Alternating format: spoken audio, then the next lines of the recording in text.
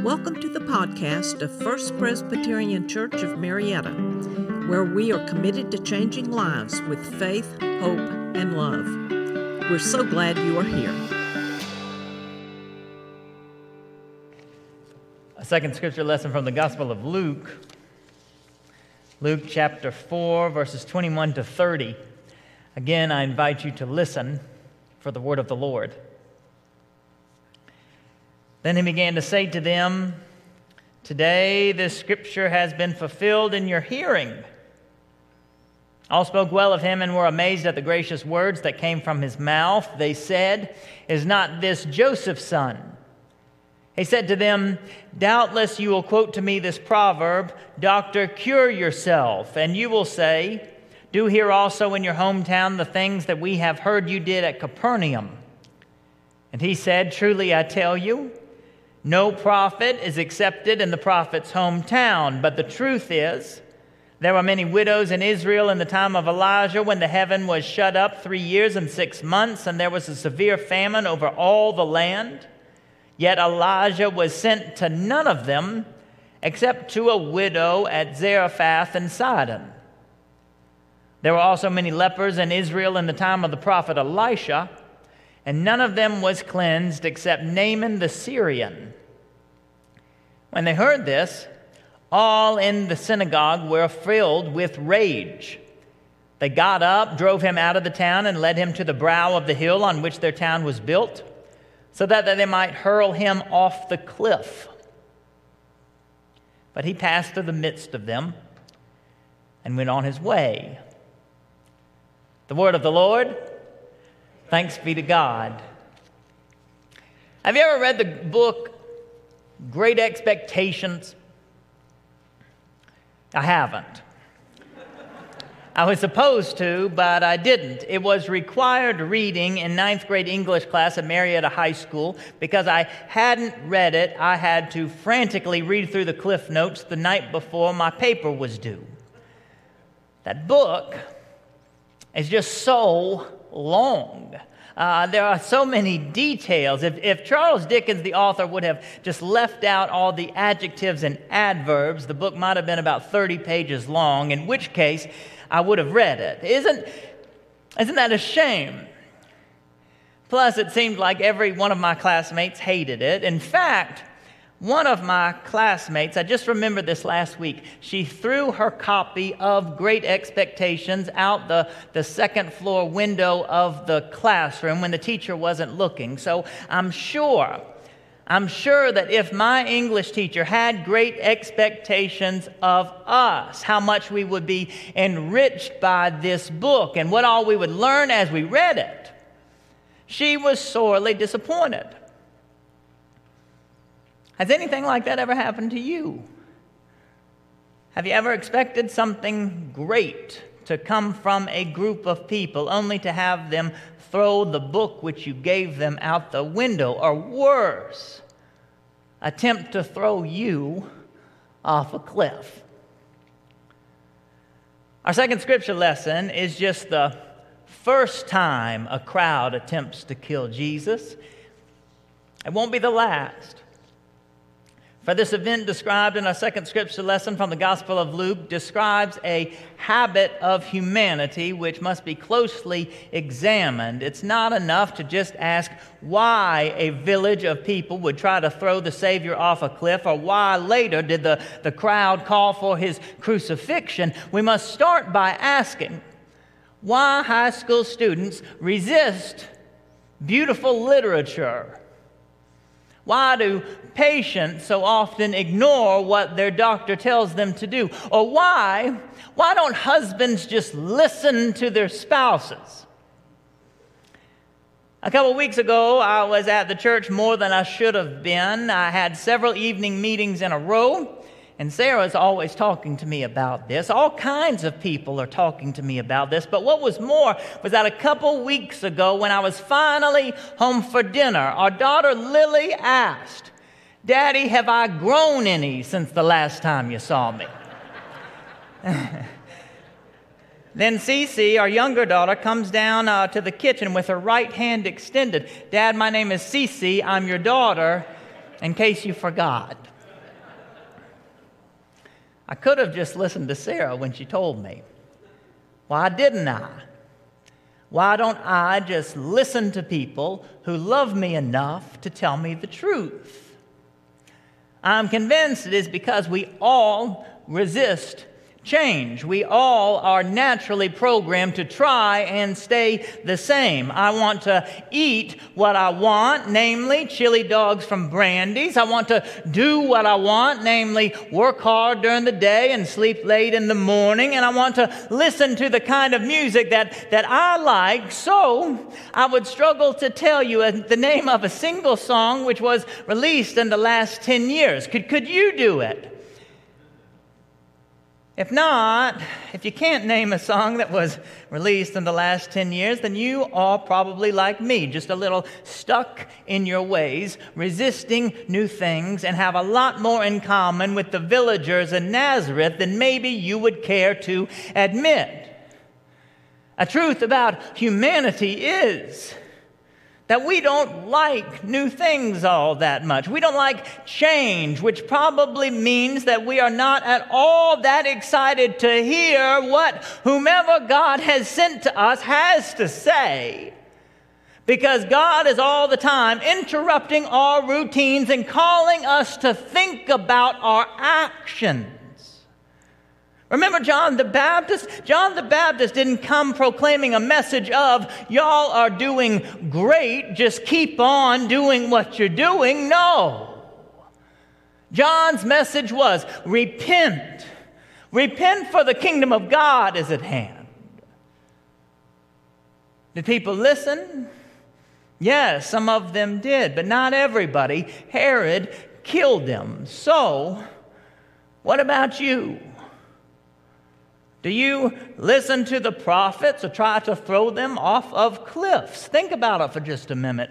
Consider the prophets we have known, the change makers, the speakers of inconvenient truths. Dr. Martin Luther King Jr. wanted to change some things, and what happened to him? President Jimmy Carter once told this nation to put on a sweater, and he was nearly impeached. And maybe some here can remember being a teenage girl and once brought a boy home. Maybe he was just a little bit older, had some money because he dropped out of high school and got a job, rode a motorcycle, had a leather jacket, seemed so mature. Or maybe he seemed so smart, smarter than all the professors who didn't really know what they were talking about, yet he seemed to understand you and knew exactly what you were trying to say. Maybe he lost his temper sometimes, but you said it was just because he was so passionate. And maybe Mama sat you down and said, honey, he's an idiot. And maybe you stormed out of the living room and told her that you just didn't understand true love, yet one day you woke up and you said to yourself, Mama was right. Mama was right about him. Consider the prophets we have known, the speakers of truths that we did not want to hear. Just think about them for a moment. Some people have voodoo dolls made in the image of Dr. Anthony Fauci. Why? I believe that it is because this is just how we are.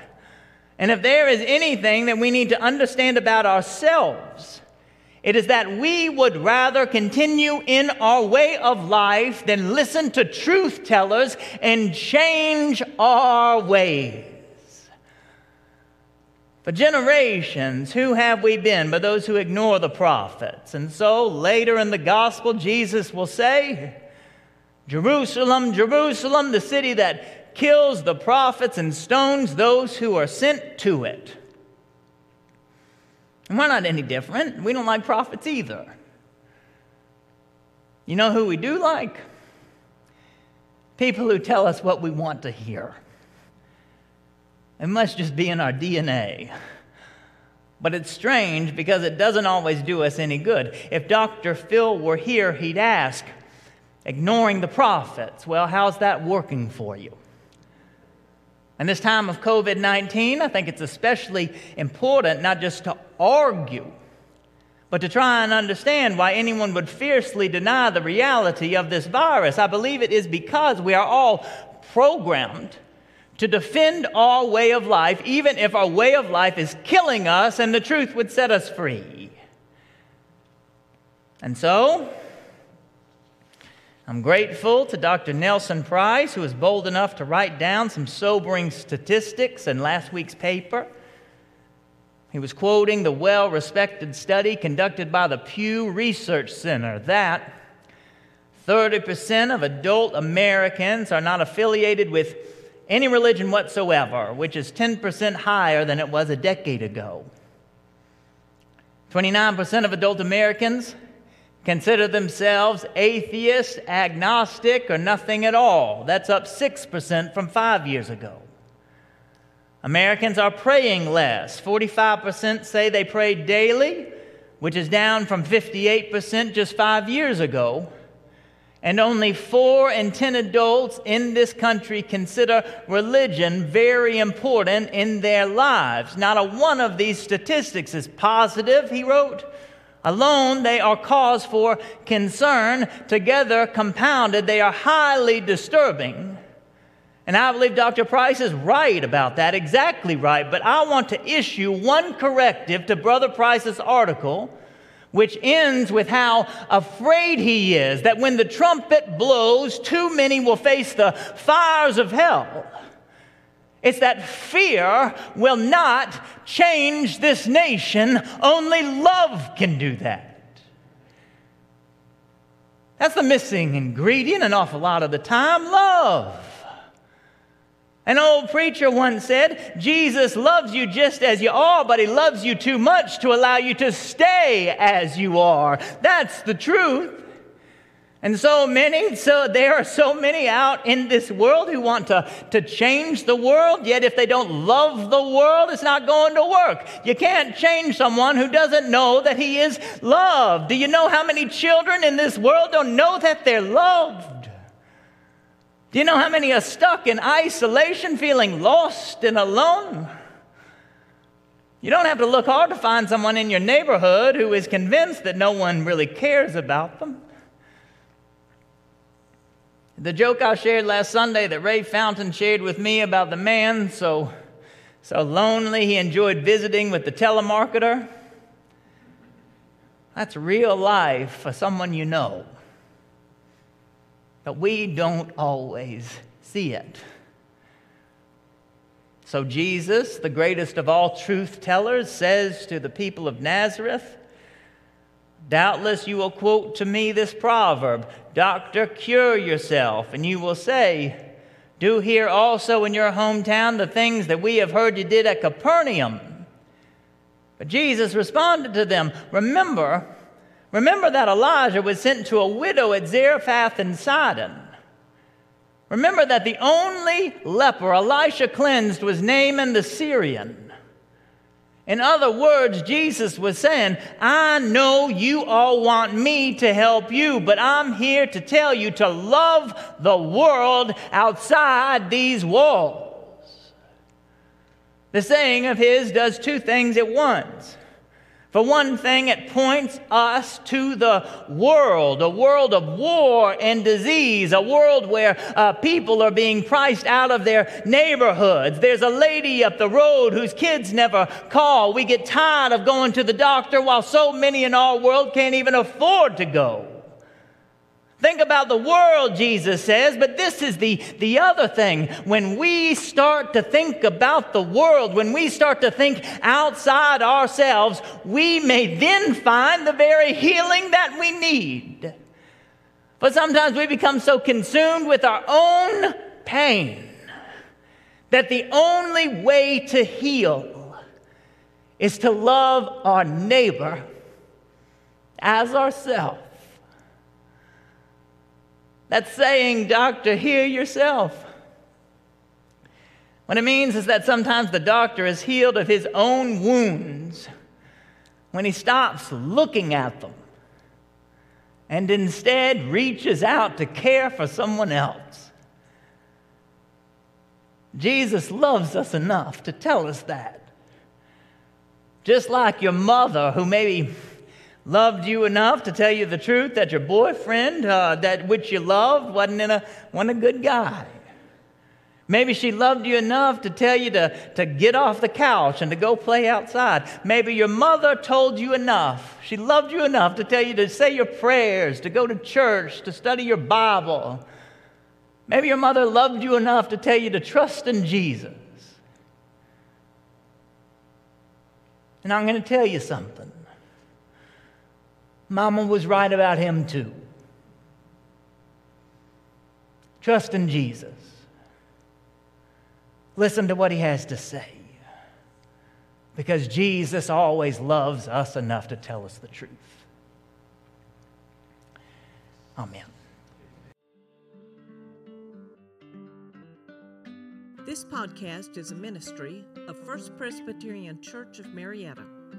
Come join us Sundays at 189 Church Street, Marietta, Georgia, or visit us online at fpcmarietta.org.